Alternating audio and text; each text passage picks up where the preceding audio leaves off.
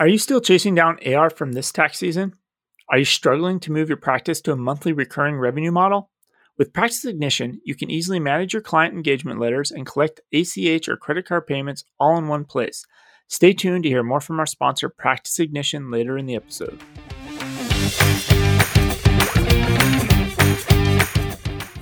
It shows you how the incentives of the firm, which is to maximize using your staff so that you can make as much money as possible, doesn't align with the goals of the profession, which is we need to produce more CPAs to stay relevant. I mean, this could be an opportunity for firm owners.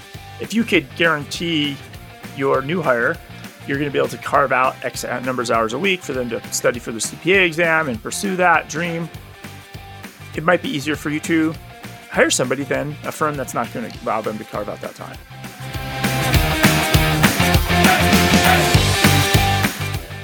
Today is Monday, June 21st. This is the Cloud Accounting Podcast. I'm Blake Oliver. And I'm David Leary. David, you're back from New York. Back from New York. Returned to 110, 111, 112, 114, 130, whatever the temperature is. Once you get over 110, it doesn't really matter anymore because it's just surface of the sun hot. My pool was 91 this weekend. 91, my pool. And then I leave again today. Where are you headed? We are almost back to post-pandemic normal. I'm going to Las Vegas this evening for the BKX conference, which is bookkeepers.com. Mm-hmm. So they have a conference. It's for 2 days, 3 days up in Vegas. I'm looking forward to that. And those of you who are listening, if you're going to be at the conference, if you track me down, show me that you subscribe to the Cloud Accounting Podcast. I'm bringing 60 or 70 shirts with me. You should be able to get a free shirt. That's great. So tell me more about bookkeepers.com. I mean, if you're on Facebook at all, you've probably seen ads on like any taxi driver could be a bookkeeper, right? And there's all these training things out there to train people. It's very hot, right? We're one of the hottest because you can do it remote, right? Like a lot of people are entering the bookkeeping field. Yeah, good wages. You can do it remotely. There's a lot of demand and you can learn it without having to go back to school. Yeah. And I don't want to say legitimate, illegitimate, et cetera, but bookkeepers.com has been around a little bit longer. I've worked with bookkeepers that have gone through the program. My understanding from a reputation standpoint, it's more complete. It's not like, it's really about getting people trained as a bookkeeper to open their own bookkeeping practice. I've noticed like almost all of them have their own domain. Mm-hmm. Like they're not using Gmail addresses. Like everybody goes through there, spins up a domain. Sometimes it's in a niche, right? Mm-hmm. And they get to enter it. Maybe, really, let's say like you fell into bookkeeping. Actually, this would be perfect for you, right? Remember you kind of fell into becoming the treasurer or something like that? Yeah. At a theater. And then after that, it turned you. So imagine if you could have went to bookkeepers.com, took a course, and got trained on everything you need to do to spin up your bookkeeping business. And you just didn't do it from scratch. It probably would have been a lot faster. And I would not have made so many mistakes, hopefully. And so that's the group. It's only bookkeepers. There's no accountants. There's no CPAs that are going to be at this conference. It's just bookkeepers and to some extent newer bookkeepers that are really just getting off the ground running. I'm really looking forward to it. This is things are feeling a little bit back to normal. I get to see a few people that, we have our groups of friends that we only see at conferences, and some of them are going to be at this conference. I'm looking very forward to this tonight, tomorrow, next couple of days. And then we come back, and 3 weeks later, there's Accounting Salon and AICPA Engage. I mean, we've flipped right back into normal old summer conference season, just like that. In a blink of an eye, it happened. Well, a little abbreviated. I remember back in the pre-COVID days and the before times when we had a spring conference season, 4 or 5 weeks of just straight events, and then we'd have a fall one as well. So we're getting back to normal, but let's not exaggerate this. Like 3 or 4 events is not a dozen events. I was actually kind of surprised that I guess not. I think the people who organize these events got a little shell shocked or something, or because they had to postpone a lot of them, and then cancel them finally, 2 or 3 times. So everybody was really hesitant about getting back into it in the fall, even though now it looks like, hey, Vegas is wide open, right? It's interesting, though, that you mentioned that in New York, people are still wearing masks everywhere. I guess it's still part of the rule, right? But they're dropping that really soon, aren't they? You could walk into restaurants without a mask. I feel like that was okay. And sometimes different stores, depending on what you were doing, you might have to have a mask or not. But my understanding, the vibe from New Yorkers is everybody's going to still wear masks on the subway. I think people... I think they should just have that rule forever. The subway is disgusting. You actually look at the like airflow in those subways. You really just, we should just always wear masks on subway transportation. There's not enough airflow. But the airports, traveling, all the airports, you have to Yeah. wear a mask. You have to wear a mask when you're on the flight, obviously. I might just wear a mask when I'm traveling from now on, because I used to get sick all the time traveling. And I think it was really like being in the airport. Like, it was what did it. But probably also just like shaking everybody's hand at conferences. But I can't give that up. Give hugs instead. And then you can, Hugs, you're safe? You're safer with the hugs? well, then it's just your skin on like their clothing. It's not skin to skin. I don't know. Well, It's a chance we take for freedom. Well, David, be free. To get to the news, we can talk about two groups that aren't exactly hugging right now. The IMA, the Institute of Management Accountants, and the AICPA and NASBA aren't exactly getting along about the future of accounting education. That's according to an article in Going Concern. The headline is, "The IMA is beefing with the AICPA and NASBA over the future of accounting education." And this is all about the new CPA Evolution Model Curriculum, CPA EMC, which the Journal of Accountancy describes as, quote, "a recommended blueprint for an accounting program designed to help educators prepare graduates for the changing demands of the CPA profession," unquote. Listeners of the show will, of course, know that we've been talking about this for a while and the need for the accounting curriculum. Because I think they've been working on this. There was open calls, right, for the design. They've been. It's not like something that just got sprung on the IMA out of like a surprise, and now they're paying attention. I don't understand where did they not give feedback in the feedback rounds? So what has happened up to this point has been feedback and just overall structural thinking. So no detailed curriculum. And what has been released here is an outline, a detailed outline of the recommended curriculum, given the changes that are happening with the CPA exam. And to refresh, the big change is that they're infusing technology into the entire curriculum and also setting it up so that you can specialize more. You don't have to do everything. You can take a version of the exam that is targeted to what you're interested in. And it's broken into 3 areas. And this is that. So they've had that image they've been using where it has the big core in the center and it says accounting, audit, tax, and technology. And then there's the 3 spokes, if you want to say, that go out to the wheel. And you have business analysis and reporting. You have information systems and controls. And then tax compliance and planning. Exactly. So they've that image, I feel like they released months and months and months ago. So now they've moved on from just having the image of the general direction to having specifics on all of these correct spokes and wheel. Okay. And that's what the IMA is concerned about. So let me just read their press release from June 9th, in which they basically express concerns about the noticeable lack of management accounting content. In light of proposed changes from AICPA and NASBA to the curricula for accounting majors that pursue a CPA track, the CPA Evolution Model, IMA has provided feedback regarding the proposal in a new IMA briefing. The briefing expresses IMA's concerns regarding the negative impact dropping managerial/cost accounting from the required curriculum for CPAs proposed in the CPA Evolution Model will have on the ability of the accounting profession to protect the public and serve the public interest. The challenges that CPAs will have to answer important cost-based questions will only increase as technology transforms business models and the CPA profession. The ability of the CPA to serve as a trusted business advisor must include an effective grasp of cost, systems, behavior, and causality, which can only be most directly gained in management accounting courses. So basically, the IMA is concerned that management accounting or cost accounting is getting dropped or shrunk in the new curriculum to make room for this other stuff. So doesn't that just fall under business analysis and reporting? Like it feels like they have a 1/3 of the wheel already. So they're feeling that they're not getting 1/3 of the wheel. But here's the thing I don't understand. So the IMA is upset that management accounting is getting dropped from the curriculum. But like, doesn't that give the IMA something more to offer its members? Like they could offer them the education in management accounting that the CPA curriculum isn't. It's almost like now you could argue right now, okay, you didn't learn the management accounting stuff, the cost accounting stuff during your traditional education. Join the IMA and we'll teach it to you and you can get certified. Because the problem we have right now you're an accounting student, you go to become a CPA, you learned all these cost control things, right? How to do it with pen and paper, right? In a GL, but you have none of the information systems and controls and data system learning. So then we live in a world where all that data is locked up in systems. And if you don't understand how these systems work and how to get it out, what good is your cost control training? Yeah. Cost management accounting, cost accounting. Yeah. You really need to know the information systems. Not everybody. I mean, this is the problem with the education we have right now in accounting is it's so broad. Like everybody learns a little bit of everything and then they're basically ignorant of most things and you have to learn it on the job.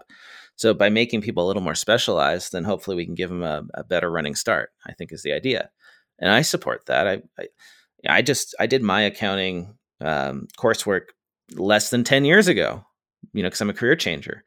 And it was pretty darn broad and super theoretical. And the only reason that I knew anything about information systems is because I was building a business at the same time where we did accounting systems. So I could practice what I was learning in real life.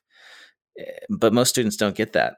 And I think it's really detrimental because it's one thing to do something in theory. It's another thing to do it in practice. This also could just be, the IMA upset that they've been working on something on their own. They've been modifying its own its management accounting competency framework as well. Mm-hmm. And they've been adding more technology stuff to their own. So maybe they feel this is an overlap. And they're probably also looking at, hey, we just did all this work. Now you're going to offer them technology, which now makes the work we just did not so great. Yeah.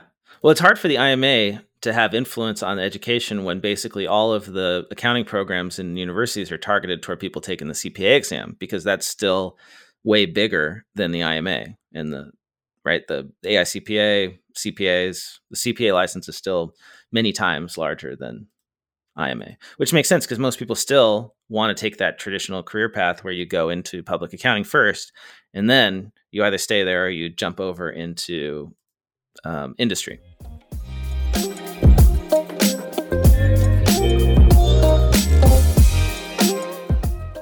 This episode of the Cloud Accounting Podcast is sponsored by Odoo. Do you have a client that has outgrown QuickBooks or Xero? Or do you have a client that is still on QuickBooks Desktop Enterprise Edition because all the current cloud accounting offerings lack the depth of features and controls that your clients need? Or maybe you have a client with legacy desktop ERP system and they are ready to move to the cloud. Let me introduce you to Odoo. Odoo is a highly customizable cloud ERP system with everything your clients need, including dozens of built-in app modules and thousands of third-party apps. The accounting and invoicing modules are always free, so there's no reason not to give Odoo a try today. Head over to cloudaccountingpodcast.promo/Odoo. That is cloudaccountingpodcast.promo/ODOO.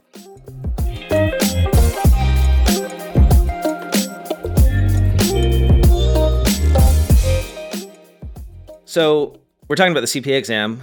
We could also talk about why people don't take the CPA exam, what keeps them from doing it or pursuing it, and why they give up. We can talk about that. When you say give up, like they take 2 of the modules and they just stop, or what do you mean by that? It's not exactly clear when they give up, but this is a survey by the Illinois CPA Society, and it's in a report.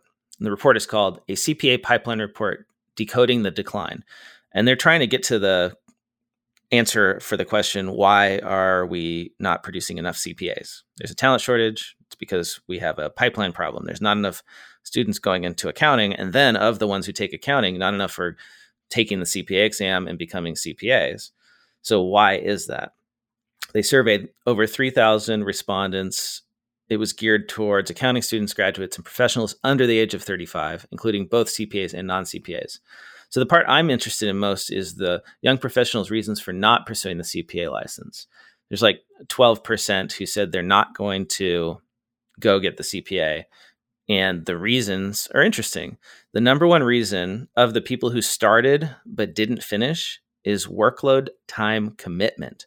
Over 60% of those who started but didn't finish said that they don't have enough time because of their job, which is just like sad, right? If you're working in a CPA firm and you are so loaded up on work that you don't have time to go get your CPA, that is super short-sighted of our profession.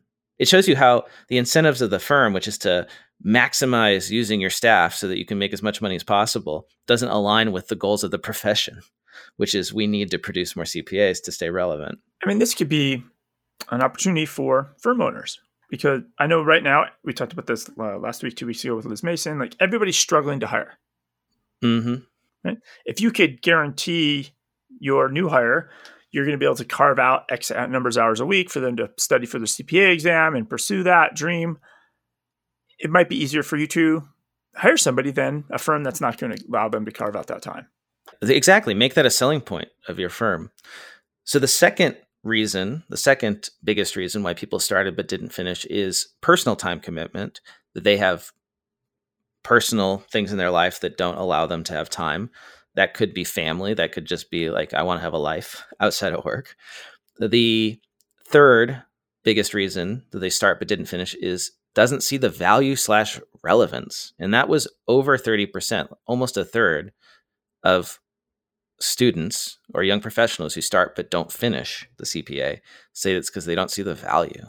I've got one more stat here that's interesting. So of the folks who didn't start and don't plan to, so these are people who never even went down the path.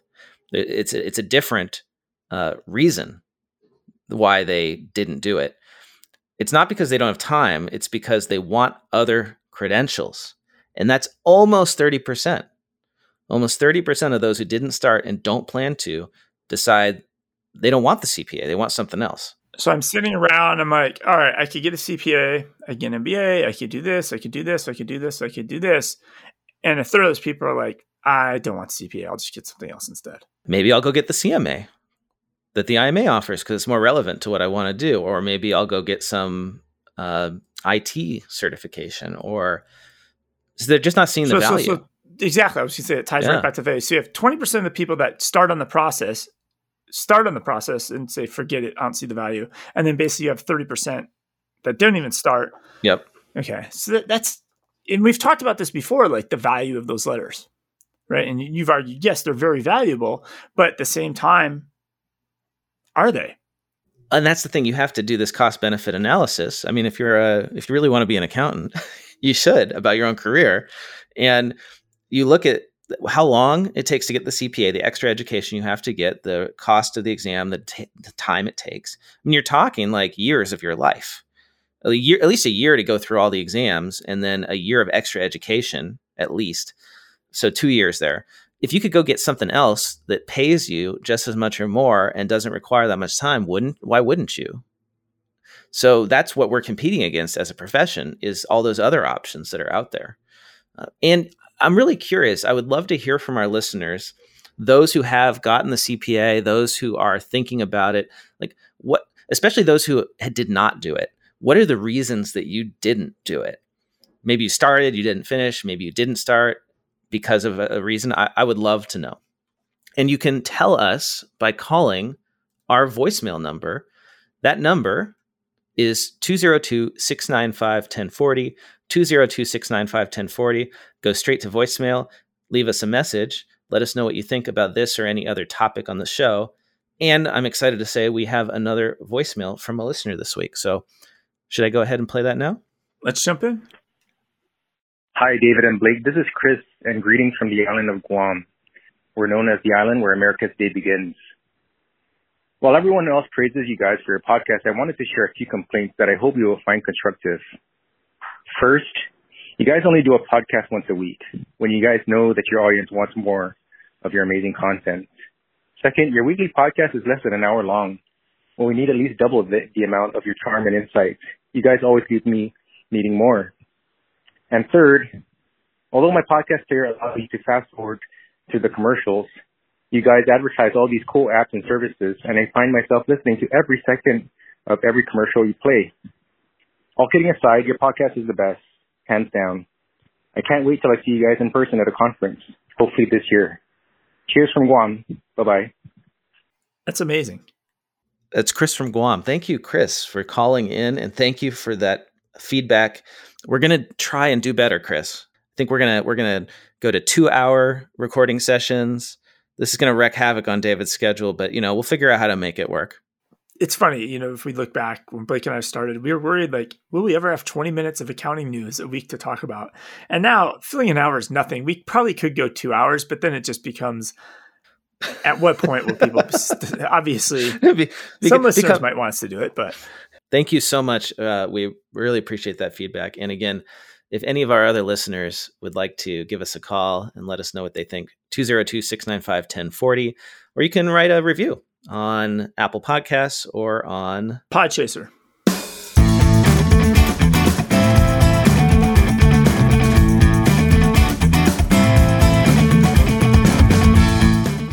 This episode of the Cloud Accounting Podcast is sponsored by Practice Ignition. Are you still chasing down AR from this tax season? Are you struggling to move your practice to a monthly recurring revenue model?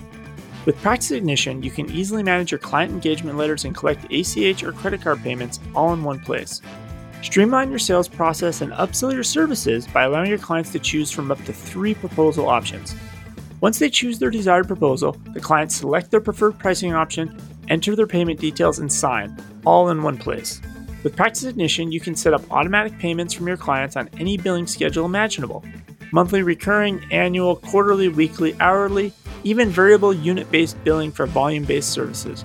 To learn more how Practice Ignition can help your firm eliminate accounts receivable, and for 50% off your first 3 months, head over to cloudaccountingpodcast.promo/PI. That is cloudaccountingpodcast.promo/PI. Practice Ignition, online payments designed for CPA firms.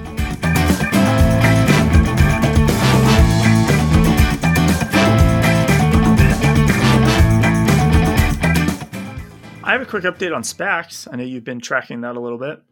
Yeah, we talked a lot last week about SPACs. So there's been some changes, and it slowed everything down.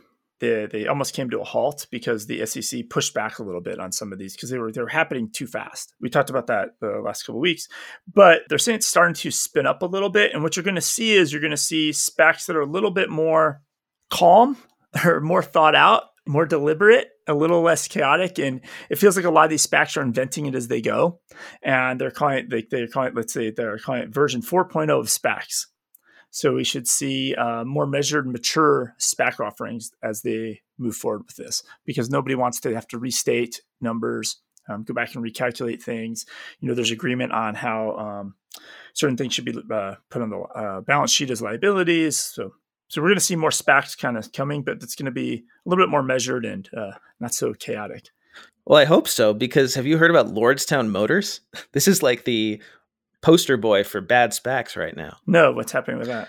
So this is that electric truck company that took over I think it was a GM plant in Ohio, and are going to produce, or say that they are going to produce by the end of the year, a brand new electric truck under the brand Lordstown, which is named for the factory. And they went public in a SPAC. And after going through the SPAC and raising a bunch of money, it came to light that the company had overinflated the both validity and number of its pre-orders. And these are pre-orders that didn't really exist, like from people who didn't really have the capability to buy. They apparently paid some organization to go out and find them 1,000 pre-orders. They're like influencers on social media who had made pre-orders that it's just all podcast hosts. It's just fake. And podcast hosts. So the CEO, I think it was the CEO and the CFO, resigned. And then another story just came out saying that a bunch of their top executives had sold stock prior to their financials coming out. And they did that in February. So basically they did the SPAC, they got a bunch of money, and then all these executives cashed out millions of dollars of stock. One of its executives, John Vo, who oversees Lordstown Motors propulsion division. So this is the guy in charge of the electric nature of these trucks. He sold almost all of his vested equity, 99.3% on February 2nd, leaving him with 717 shares and proceeds of more than $2.5 million. Is that a good look? That the guy in charge of the actual electric propulsion system in the truck sold virtually all of his stock prior to their first public filing as a listed company in mid-March, their year-end results. And of course, their stock has tanked. Yeah. So like, this is not a good look for SPACs. Yeah, because the standard route, right, of an IPO, this eventually on a standard timeline for an IPO, the fact that those 1,000 customers maybe were not real would have probably surfaced before they had an IPO, and the whole thing probably would have got scrapped or pulled off. Yeah, exactly. Like but when you do a SPAC, you bypass this natural vetting process. Yeah, that's in the market, and then people they don't know until that first quarter results come out. And then, but if people make moves before that, before they ever release their first quarter results, there's a window of 90 days for foolery to take place. This is the problem with SPACs. There's not enough transparency. Like WeWork, the IPO got torpedoed, and that is a success story. That is a regulatory success story. The markets functioned. The researchers figured out this was not a good deal, and the IPO failed. With Lordstown, they were able to bypass all of that scrutiny by doing the SPAC. They were able to take all the money, then put out crappy results and cash out before they did that. It's all a big fraud. Well, I can't say that definitively, but it certainly looks bad. It looks like this is just, another Theranos. I really doubt this company is ever going to produce a single truck. I wonder if it's just SPACs. It's not saying that all the companies using SPACs as a way to get to market, but I wonder if it's just another easier vehicle too. If you do want to commit some sort of fraudulent game with investors, there's just another vehicle to do it in a much easier fashion. I think so. Yeah, I think there's a good chance of that. And so you see bad actors taking advantage of it. You want to get into app news? Yeah, let's jump in. So I got the most wild David Barrett Expensify email. We love these emails, David, do we not?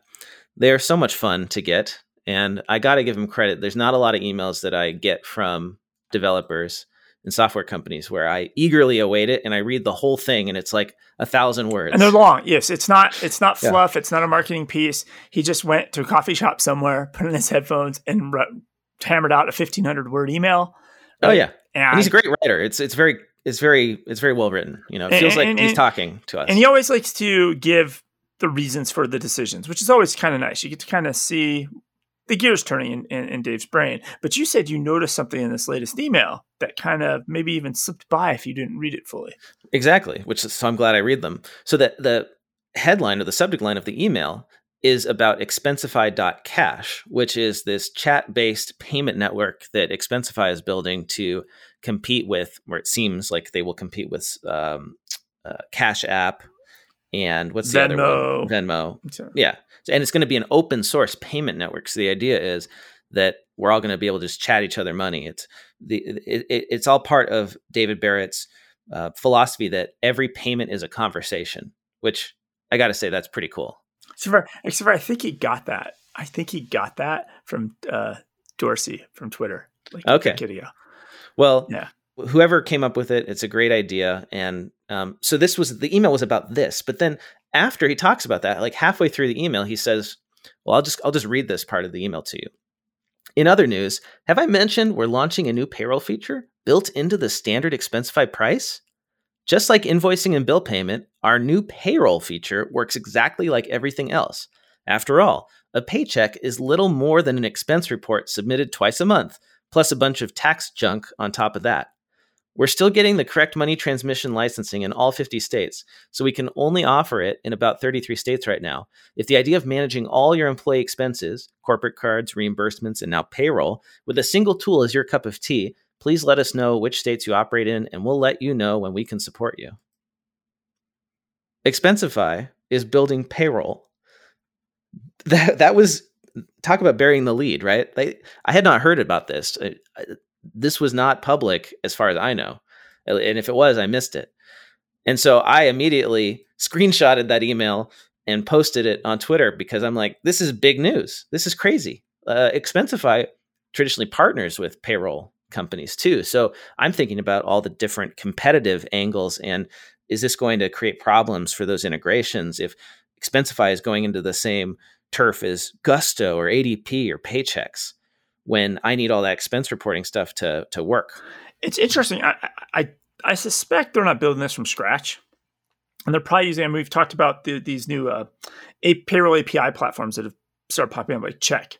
Right, checkhq.com, and essentially they took that big investment from Stripe, right? And so, in theory, just through API calls, you can basically have payroll as a service. And so you can build the front end. In this case, Right. It sounds like Expensify is going to build the front end into their chat app for a payroll product.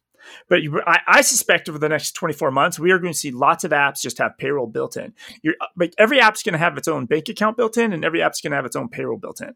Like if I was the Gustos and the ADPs and the Intuit payrolls, the OnPays and the Ripplings, I'd be very scared of this, because if you can get an app and it has the bank account and the payroll just built in, especially if that app's just going to roll it into the price, wouldn't you just use the built-in payroll for whatever app you're using? If you have some niche app for a bicycle store, if payroll's just built in, just use it.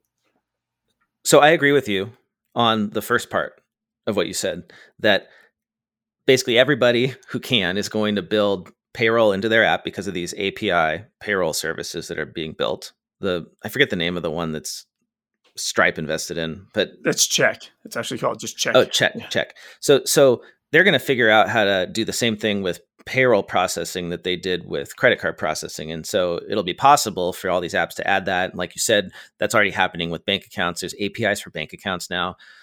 The thing I don't agree with is this idea that everybody is going to be able to successfully offer payroll, because there is so much more to payroll than just payroll tax and paycheck calculations and sending the money. A lot of it is sorting out what happens when those forms don't get filed properly, the customer service stuff. Just look at Gusto. Payroll's late. I need to do an emergency payroll. I need to stop a payroll. I fired my employee. Like, as soon as you get into anything, it's just messy. It's messy up a level. Like if you think about Expensify with expense reports, usually, okay, the employee got fired. You have a week, you fill out their last expense report, you reimburse them, and they're done. But it's much different with payroll. And the same reason that Expensify has done so well with expense reports, I think is the reason that they're going to not do very well with payroll. I'm just throwing it out there, because you look at Gusto, a company like Gusto, which is growing from 12 people less than 10 years ago to, I don't even know how many people they have now. They have a lot. And the reason they have a lot is because payroll and benefits and HR and all the stuff that goes along with it is all about customer service and sorting out these issues for people. And it takes a lot of humans to do it. I just looked them up on LinkedIn. They have like 1,500 employees connected to their company account on LinkedIn. So that just shows you how big they are. And Expensify is like 10 times smaller than that. And I think anybody who has used Expensify and tried to go through customer support knows that when you have only a few hundred people at most working at a company that has a global reach like Expensify, you're not going to get very personalized support. It's just not even possible. And they actually brag about that they've been able to build a $1 billion company with only like 100-something people. But you can do that with expense reports. You can't really do that with payroll. And I just want to read some of these tweets in the thread that I started on Twitter. So these are replies to your. So you saw this line in the email. Just to recap, you screenshotted it and then you put it up on Twitter. And now people are replying to you. And I highlighted the part that I thought was the funniest, which is the way Barrett characterizes payroll. He says, a paycheck is, quote, little more than an expense report plus a bunch of tax junk on top. And I had to post that because I feel like people who know payroll would think that's like ridiculous. So here's my favorite replies. Ryan Percy said, unfortunately, the tax stuff is what makes it complicated. Caleb Newquist over at Gusto said, a bunch of tax junk equals 100 plus income tax jurisdictions at all. Chris Maxey said, I hope their payroll pricing model is less complicated than, say, their current pricing model. One of my clients is being charged $36 per user, $74 per active user. Brad Garland, CPA, said, time to make a payroll service by accountants for accountants. Megan Valero said, this will be a half-baked disaster. Gusto, as big as it is, still can't figure out it needs to file returns for periods when no payroll is run. Can't wait to see what Expensify messes up. Money on state and local taxes. Matt Wheeler said, 1040s are little more than a paper with lines on it with a bunch of tax junk on top. Oh my goodness. It's true, right? So the thing is, and this is what developers, even really, really smart people like David Barrett, miss a lot of times, is the human element on top of all of these calculations. You could say that a tax return is just a bunch of calculations. Yeah, sure. But there's the reason that the thing that makes tax prep like this giant, massive profession and industry is because of all the human stuff. If we were all just computers, we could fill in our own tax returns, but we're not. And that's where payroll gets complicated. And it's when you're doing the benefits and you're linking up the benefits to those payroll tax calculations, or the paycheck calculations, I should say. And you've got the HR stuff, the onboarding, the offboarding. It's a massive industry. And that's why you've got these big companies like Gusto and Paychex and ADP and, everyone else in all the other payroll processors that, there's hundreds of them. And it's because it's hard. It takes a lot of people. So, it's a little bit hubris that you think that you can just go in and do it like that. We'll see. We'll see what happens. Maybe it'll be good for like really simple do-it-yourself kind of people. Like I've got a new entity. I need to run payroll for my S Corp. Maybe I could just do it with Expensify. I might give it a try and report back on it, because then at least I can check and make sure there's no mistakes. So I've gone on for a while about that. David, you want to choose the next story? Yes, we could talk about new banks. Neobanks.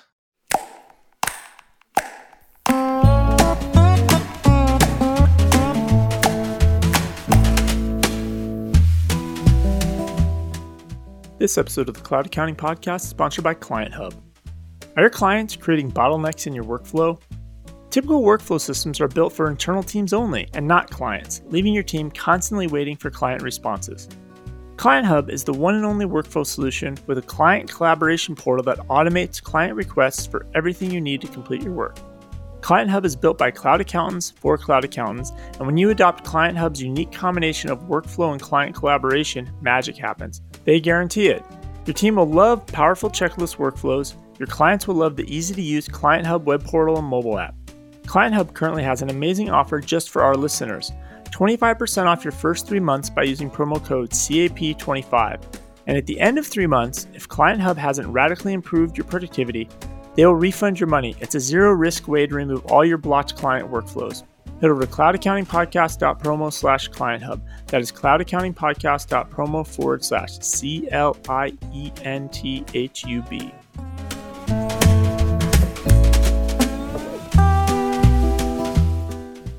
The neobanks, every time it's around, there's more. A couple of notes this week that's little different takes. So American Express is now offering business banking accounts. Okay. So when they bought Kabbage was already doing this. Got it. So this is probably related to that then. It's related to that. So it actually says they're using the Kabbage one. It's called Kabbage Checking. I'm surprised they didn't rebrand it. It just seems like, American Express Business Checking would be better than Kabbage Checking. Yeah, right. Like if you're thinking you're a business owner and you're like it just feels more real. Well, and from Kabbage Business Checking feels just so amateur. Well, from a branding standpoint, Amex is a premium brand. Kabbage as a food is a low-end product. Nobody eats cabbage unless they have to, right? You're thinking like sustenance farmers or something. Sustenance, I think. So do you think this is a way for American Express to have their, lower brand just to test the waters and use Kabbage as an place to do experiments? So you're keeping that American Express brand as the premium offering? Then maybe that's it. And then once they figure it out, then they'll roll something up into their like premium corporate card or something. But it's very different. Like Amex's business, it's interesting they acquired Kabbage because like Amex traditionally, I don't think they've done a good job necessarily serving small businesses, because they really only want they want the corporate card business. They want that business where you've got like dozens of corporate cards out there that you need to manage and roll it all up. And I always found like it was hard to get one card from them for a business. Like you'd be better off going to like one of the other banks. And they also have a love-hate with the small businesses because they kind of have their small business shop Saturday, but at the same time, they charge what? Their fees a whole percentage more, right? Yeah. They charge way more for fees. Their fees are ridiculous. So it's like not very small business friendly. Yeah. So they're launching a bank. And then there's another one, Novo. So Novo is another neobank for SMBs. They raised $41 million. And what's interesting about their service is they're saying that they're different from everybody else, from all the other neobanks, because they're focusing on small business from the point of view of running a small business. And what they mean by that, they assume most small business owners, before they even get their bank account, they're already using 7 or 8 other apps. Intuit knows this. Everybody knows this, right? The average, how many apps people are using in their business. So they're going to bring in all those apps into the bank account. So like the goal, right, we talked about this, the banks, they want to keep people on the bank website, in the bank app. That's why they're adding these other features. So now Novo's taking this to this next level where, hey, we're going to have your bank account information in here. We're going to offer, basic functionality you need to run your business. But not only that, all your other apps, data that's in your other apps, we're going to pull those into our drag and drop dashboard as well. In a way, these are all plays for eyeballs. Even if you go back to Expensify's thing, this is to keep you in that app. Yeah. Right. Don't go somewhere else to do things. Do it all in the app. It's on that march to super apps. We'll see. It's another strategy. And then the last one is Unit. Now, Unit is a little bit more of a banking as a service platform. So you just mentioned this, right? If you want to, there's APIs to create a bank account. So Unit just raised $51 million. So if we wanted to tomorrow spin up Cloud Accounting Podcast app, you get our app and use our bank account. We could use their APIs to build a bank account. And they're over at unit.co. The headline is Build Banking in Minutes. Grow revenues and delight your customers by building financial features into your product. So this is what's going to power every app having a bank account built into it now. Interesting. Yeah, every app's going to be a GL. Every app's going to have a bank account. And every app's going to have payroll. This is not going to be confusing. This is not going to be confusing at all. Well, think about the one thing I think about as things go to these super apps, and I even got in a discussion. Let's talk about like Zoho Books, right? There comes a point where an accounting firm can only support so many platforms. Yeah. And you're going to have to standardize. It's much easier to standardize on an individual service that you can apply to all your clients. Because you can't, unless you're in a niche and all your clients are in the same super app for that niche, you can't support 17 oddball different payroll functions across 25 different apps. No, you cannot. Is this going to be where these companies are going to add this and then accountants are going to go into the preferences and just turn it off and then use whatever payroll service and then use whatever bank account service and use whatever GL? I think, it's tough because when clients come to you and they've already set up this stuff, then you have to decide, do I rip it out and put in my preferred stack or do I just live with it? And that's a really, really difficult choice now, just with the GLs. Imagine when it's a bunch of other stuff too. And the ironic part about this is people for the last few years have been complaining about app fatigue. There's too many apps to know. There's too many apps to learn. There's too many apps to do this. And everybody thought the answer was this consolidation of apps into one super app. But really, in a way, especially for accountants and bookkeepers, that's going to be worse. Right. Yeah. It's going to be harder because a lot of times those apps, when they do everything, they don't talk with other stuff. So it's hard to get your data out of there. And apps that do everything tend not to do anything really great. So then you're going to have a client that the next 2 years is going to be messy. It's making my head hurt. We can move on. No, it'll be something like you're using, the client comes in and they're using Expensify for their payroll. And then they hire somebody in New York City and Expensify can't do the local New York City tax thing.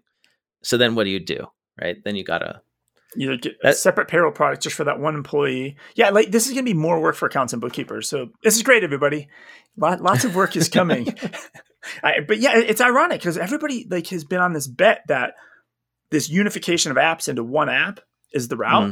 And I'm not sure that's going to make the world any simpler. It might make it worse. Lots of work for us, David. And that's why the CPA evolution model now has information technology in it.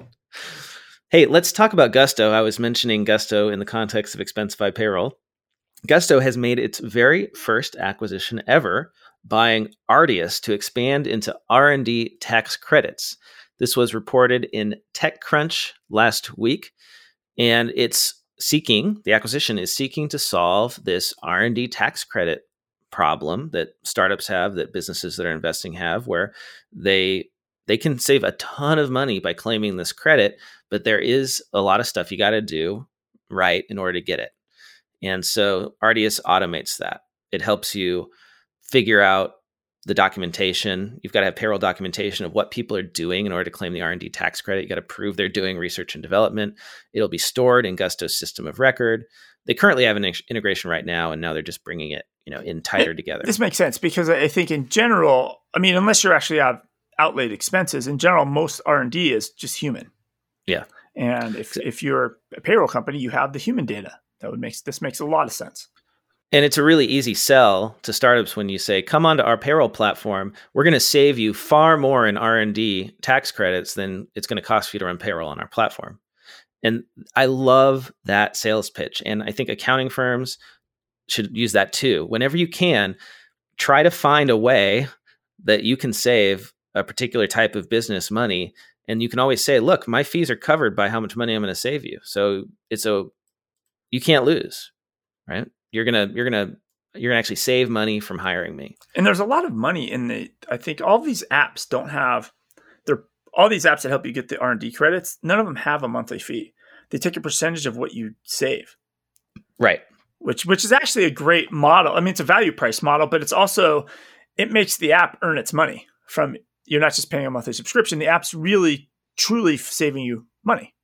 I wonder how Gusto is going to do this pricing. Like, it would be awesome if they just made this part of their offering, because now they're basically giving people this R&D tax credit service, and they're locking in a customer for 10 years, right? Payroll is super sticky. So I don't know what their actual lifetime value is, or, how long their average customer stays. But I imagine payroll's got to be really sticky, because nobody wants to change payroll if they don't have to. It's such a hassle. And we know that Xero has like 7 years. I wonder what Intuit is. Probably similar. Hey, I've got a story about Intuit. Speaking of the giant behemoth that created QuickBooks, they're not being very kind to our friends down under, I'm afraid. Do you remember QuickBooks acquiring TradeGecko? Yes, about 8 months ago. And then instantly rebranded it, and then spun up the site like 2 weeks later. I think they had it completely rebranded pretty fast. So yeah, TradeGecko in the US is now a tab in QuickBooks Online, and I think it's QuickBooks Commerce is the name of it.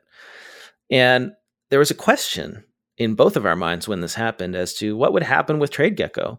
Will it go the way of T-Sheets, where it just disappears and becomes QuickBooks branded, and people are sad and they, then they move on? Well, it's not looking great for the folks in Australia, New Zealand, anywhere other than the United States.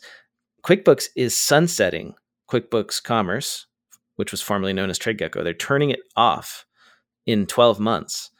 And they notified all of their users about this. They're going to stop accepting new customers for the product immediately. That's done. You can't sign up for TradeGecko anymore. And June 10th, 2022, they're going to turn it off completely. It will not be available. And they're not offering anybody any other solution. It's just like, go find something else. And I just, that makes me upset. I feel like after it happened immediately, they shut it down from Xero immediately in the other markets, but now they're completely killing it. I'm trying to go back to a thread that was on LinkedIn about this. Yeah, they turned off the Xero integration, right, for new customers. But you could still sign up for it and use it with, as a standalone product. Now you can't anymore.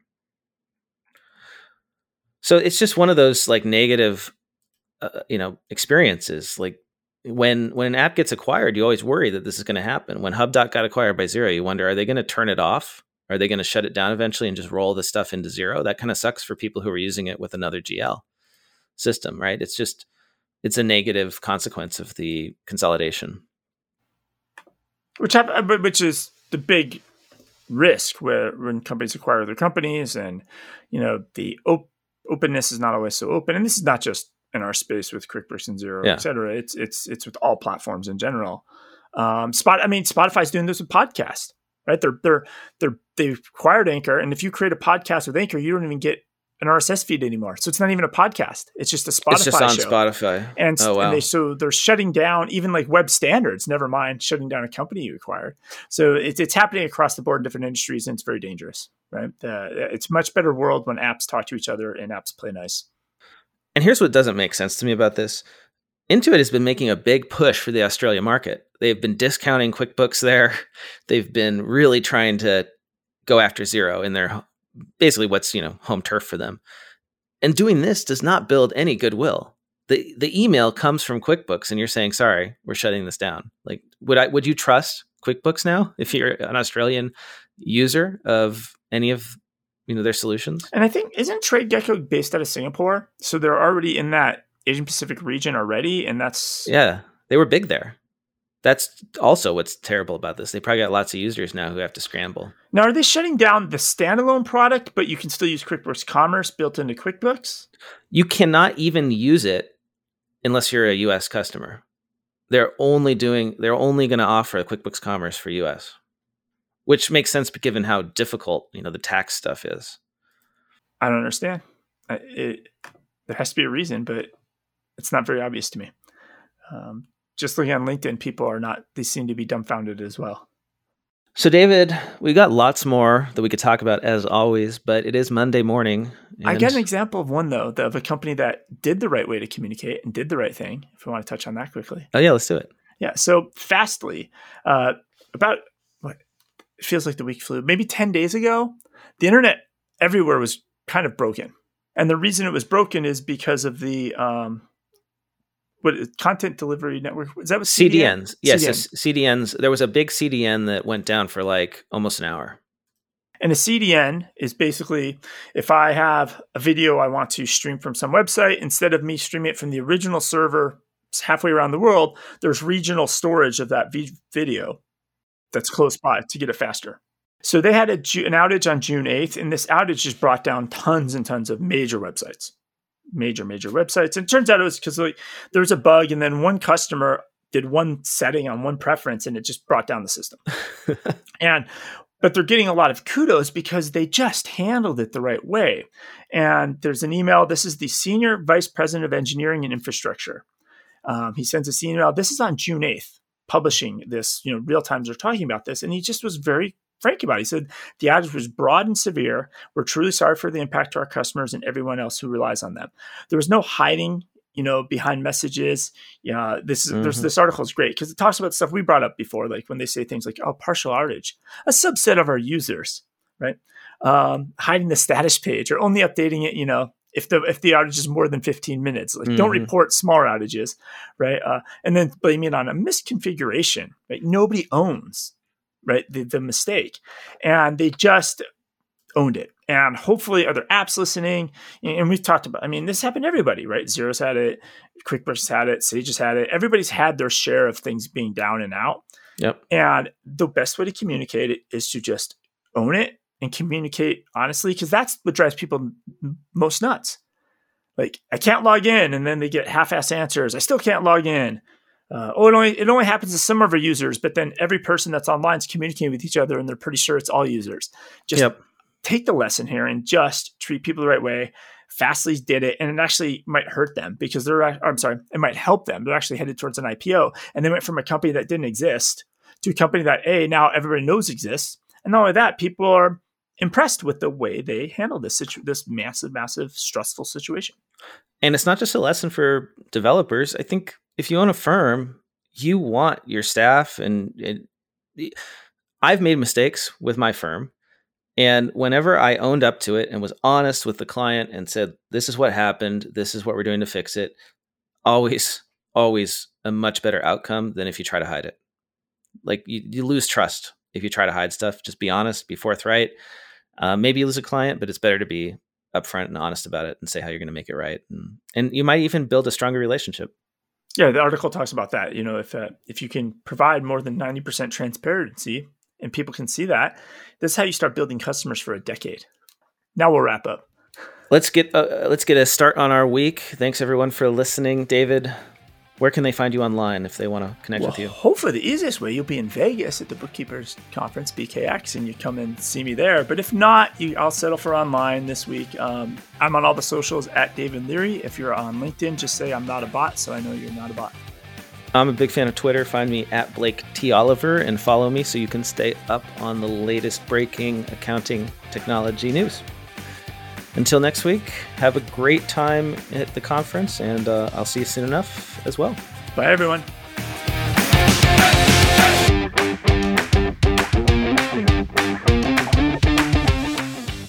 Time for the classifieds. If you're looking to fast-track a scalable 7-figure accounting firm without having to work 1 million hours a week, check out Ryan Lazanis' online coaching membership, Future Firm Accelerate. The Future Firm Accelerate program is designed around Ryan's experience of taking his own cloud firm from scratch to sale so that you don't have to reinvent the wheel. You'll get online learning and topics that help you automate and systemize all aspects of your firm, coaching when you need help with implementation, and you'll also join a collaborative community of hundreds of other forward-thinking accounting firm owners. For more details, head over to www.futurefirmaccelerate.com. That is futurefirmaccelerate.com. Are you an accountant or bookkeeper who wants to get the most out of Xero? Xero, a comprehensive guide for accountants and bookkeepers, is available now.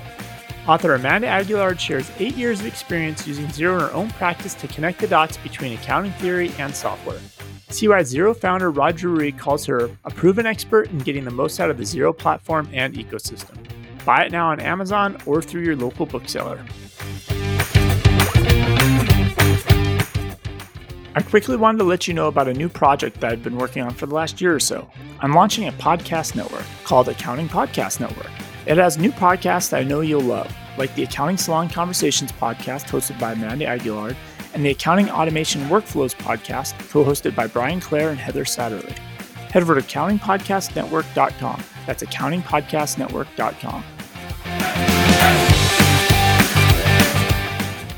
Want to get the word out about your newsletter, webinar, party, Facebook group, podcast, ebook, job posting, or that fancy Excel macro you just created?